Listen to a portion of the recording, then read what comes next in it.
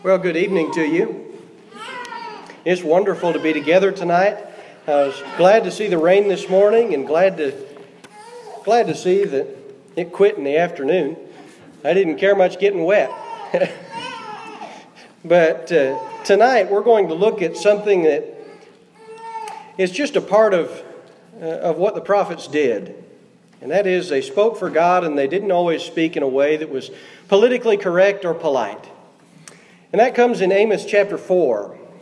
Amos chapter 4, and you can be turning there. There were times when the prophets were flat out offensive to their listeners. And the second sermon Amos gave carried barbs that would have stung the egos of the people of Israel. And as we study in Amos chapter 4 tonight, we're going to learn from Israel's mistakes. We're going to see the flaws in their character. And we're going to examine our own in an effort to cleanse our lives from any sinful way that might exist. And so let's look, starting in Amos chapter 4, and I want to read the first 3 verses with you. Amos chapter 4, beginning in verse 1. He says, "Hear this word, you cows of Bashan, who are on the mountain of Samaria, who oppress the poor, who crush the needy, who say to your husbands, 'Bring now that we may drink.' The Lord God has sworn by his holiness, behold, the days are coming upon you when they will take you away with meat hooks, and the last of you with fish hooks. You will go out through breaches in the walls, each one straight before her, and you will be cast to Harmon, declares the Lord." I was always instructed to avoid bovine imagery when addressing a lady. That never was told to me that would go well, and that's just as offensive then as it is today. You'll notice a couple of times you've got the identifiers of gender here. You have the wives saying to their husbands, "Bring now that we may drink," in the end of verse 1, and then of course in the middle of verse 3, each one straight before her. And so the idea is that Amos is addressing the ruling class of Israel and the ruling women, especially those who were married to the powerful men sitting on the mountain of Samaria. That would be the capital of that northern kingdom. And so he's addressing them as cows of Bashan. Bashan was known particularly for its fat cows that would graze on the land and be very hardy. And that's found not just here, but also in places like Ezekiel chapter 39, verse 18, if you want to write it down. And so you can find this imagery elsewhere, but here Amos is doing something particular with it. And it's something that it is insulting, but it's intended to do far more than insult. It's intended to grab ears and force them to listen. You know, there's nothing quite like being insulted to the point that you just can't help but turn your head and say, "Hey, wait a minute, what did you just say?" You know, it's your jokes about your mother and the guy who says something about her and you say, "What'd you say?" Shock value is what we're dealing with here. And so he's got these women and he's reprimanding them on account of their way of life. They sit or stand all day doing nothing but waiting for their husbands, whom they view as slaves, to bring them something home so they can get drunk. And more than that, these are women who fatten themselves while depriving the needy who were suffering around them. They were uncaring, domineering, self-indulgent women who failed to meet God's standard for their life, and so he was going to punish them for it. Now there's a whole lot here to talk about as far as the character described. But I want to focus on just one thing. And I think it's what Amos focuses on the most. And that has to do with the way that they're treating those in need, as versus the way they're treating themselves. God has never and will never look with favor on those who refuse to care for the needy, especially when we have the means to help and we just cast them aside. You notice in Amos chapter 4 and verse 1, they oppress the poor, they crush the needy. They care nothing for them, trampling them underfoot. Jesus spoke on that very subject in Luke chapter 16. Let's look over there, read Luke chapter 16, beginning in verse 19. This is a man who might be described as a cow of Bashan. because of the way that he chose to live, and it was very much like what's described in Amos chapter 4, verse 1. Luke chapter 16, verse 19 says, "There was a rich man who was clothed in purple and fine linen, and who feasted sumptuously every day. And at his gate was laid a poor man named Lazarus, covered with sores, who desired to be fed with what fell from the rich man's table. Moreover, even the dogs came and licked his sores. And the poor man died and was carried by the angels to Abraham's side. And the rich man also died and was buried. And in Hades, being in torment, he lifted up his eyes and saw Abraham far off and Lazarus at his side. And he called out, 'Father Abraham, have mercy on me, and send Lazarus to dip the end of his finger in water and cool my tongue, for I am in anguish in this flame.'" Now we realize there's more that goes on in that description that Jesus gives. But don't miss the reason this man ended up in Hades in torment. He failed to care about the man Lazarus, who was in need, at his doorstep day by day, while he fed himself very well and lived luxuriously. The sin was not to live luxuriously or to have the world's goods, but rather to ignore the one who was in need, to care not for him. We ought to live more generously when God blesses us with luxury. There should be a give and take there, or rather, perhaps in our case, a take and a give. We take what God gives to us, and when that's very luxurious and generous, we ought to be generous to others around us as well. Romans chapter 5, verses 6 through 9 talks about a particularly luxurious gift we've been given. Romans 5 verse 6 says, "For while we were still helpless, at the right time Christ died for the ungodly. For one will hardly die for a righteous man, though perhaps for the good man someone would dare even to die. But God demonstrates His own love toward us, in that while we were yet sinners, Christ died for us. Much more than, having now been justified by His blood, we shall be saved from the wrath of God through Him." And so we see here a great gift that God has given us, a great sharing that He's done with us through the sacrifice of Christ on our behalf. This is the way God behaved toward those who were in need, toward us. And we ought to show the same mercy and compassion because God has. Let's not be like those cows of Bashan, but instead be like our Heavenly Father, caring for those in need. Let's talk more back in Amos chapter 4. Amos chapter 4, verse 4 we'll pick up. And this has to do with the religion of Israel. He's not just focusing on the women in this second sermon he gives, but rather he shifts now to their worship, the worship of the people of Israel. They would go to Bethel, they would go to Gilgal. Look at Amos chapter 4, verse 4. He says, "Enter Bethel and transgress. In Gilgal multiply transgression. Bring your sacrifices every morning, your tithes every 3 days. Offer a thank offering also from that which is leavened, and proclaim free will offerings. Make them known, for so you love to do, you sons of Israel, declares the Lord God." Now that might sound very good if you don't pay attention to the sarcasm. You see, this is a sarcastic point that God's making through Amos. There's strong sarcasm here. It's practically dripping. Bethel was a place of worship. So enter Bethel and transgress. Enter Gilgal. Multiply transgressions. Sacrifice every morning. Tithes every 3 days. Thank offerings. And proclaim free will offerings. Make them known.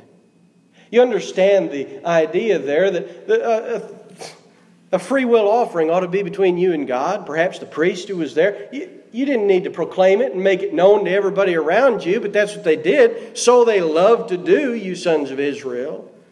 And so the people of Israel were in a habit which has been recurring as a pitfall for many who proclaim faith in God.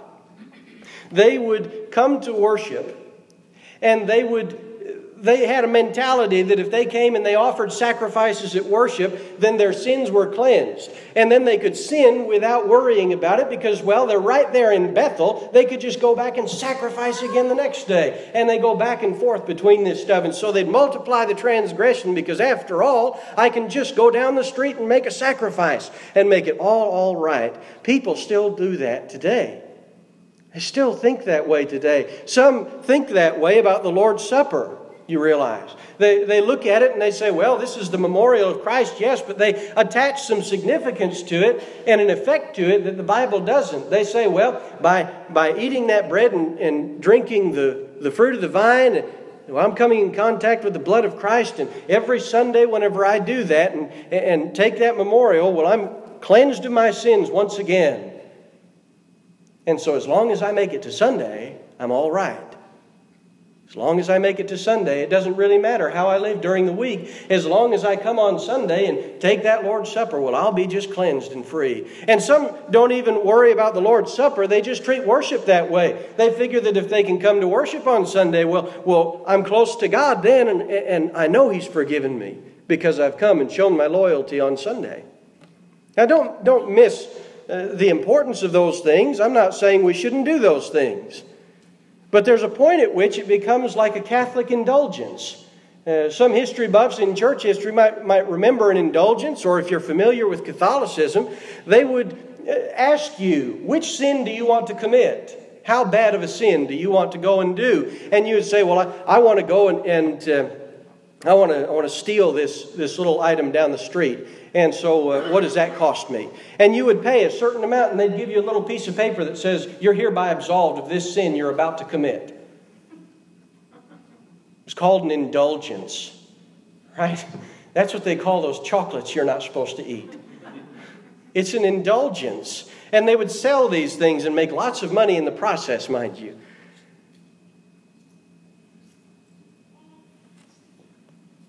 May our worship always carry a sincere desire to please the Lord without any ulterior motive. And may our life be characterized by sincere repentance when we sin and by a sincere devotion to Him during the week as well as on Sunday. 1 Corinthians chapter 14 deals with God's desire and for His design for our gatherings, on the first day of the week especially. And it is no less appropriate to seek God's forgiveness today than it is any other day. It's very appropriate every day to seek His forgiveness for sin. But there's a particular reason we come together, and that particular reason is not to absolve ourselves of sin, but rather 1 Corinthians 14 verse 26 says, what's the outcome then, brethren? When you assemble, each one has a psalm, has a teaching, has a revelation, has a tongue, has an interpretation. Let all things be done for edification. That is, let everything be done so that you and your brethren can be built up to be stronger in Christ, stronger spiritually than when you came. That is His design for the heart, the motive of our gatherings together. To make one another stronger, and to make one another stronger by and through our worship to our Father. The worship of the northern kingdom of Israel was disgusting in the eyes of God.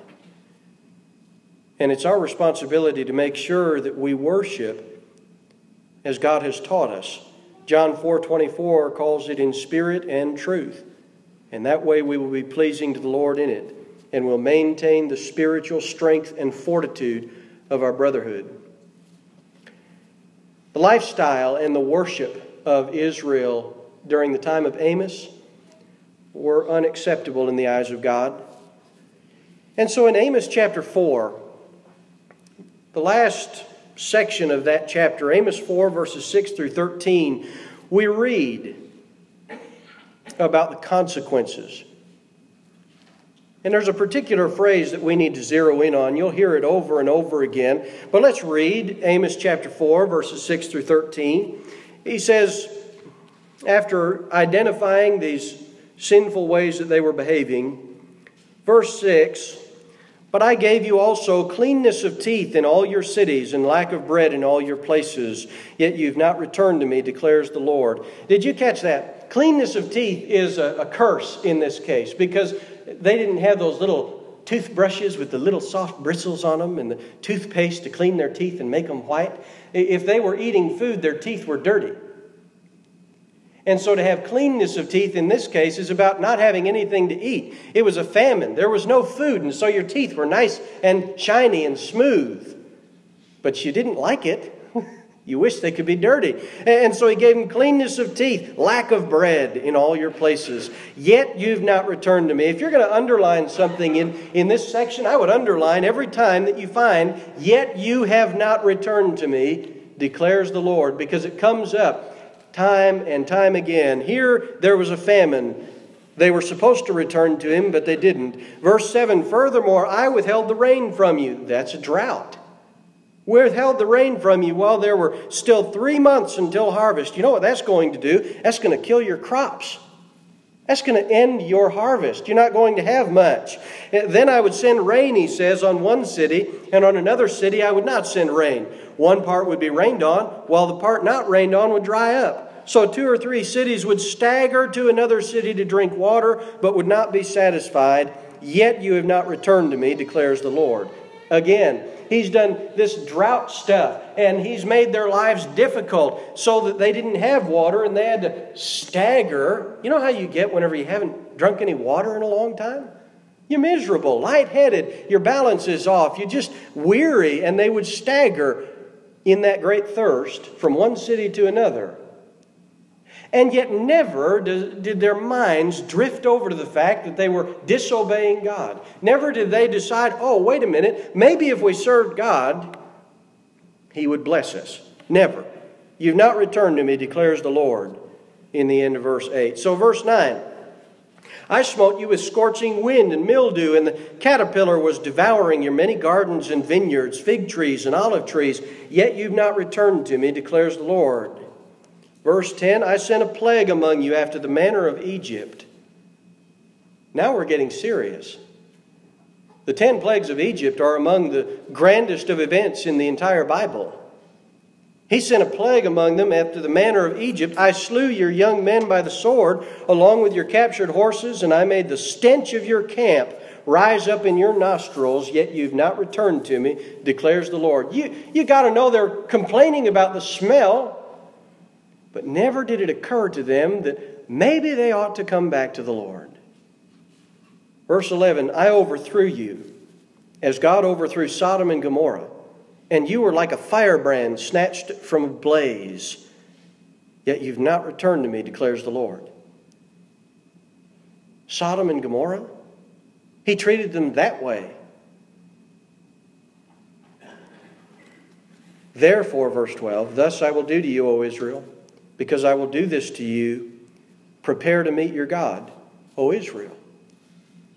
For behold, he who forms mountains and creates the wind and declares to man what are his thoughts. He who makes dawn into darkness and treads on the high places of the earth, the Lord God of hosts is his name." If there was any question that God uses the difficulties of this life to wake us up, this passage can set that question at ease. He certainly does. He certainly allows us to go through difficulty and pain and times of trying so that we would look to Him, so that we might return to Him if we've left Him, and so that we might trust in Him if we remain with Him.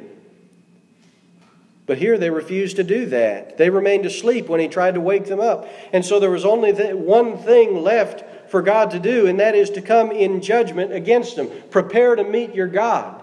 That's what I underlined in my Bible. "Yet you did not return to me," every time it came up. And then the very last phrase, "prepare to meet your God." You've chosen to rebel against Him. You've refused to come back time and time again. And there is absolutely nothing left for God to do to bring them back. He's tried everything.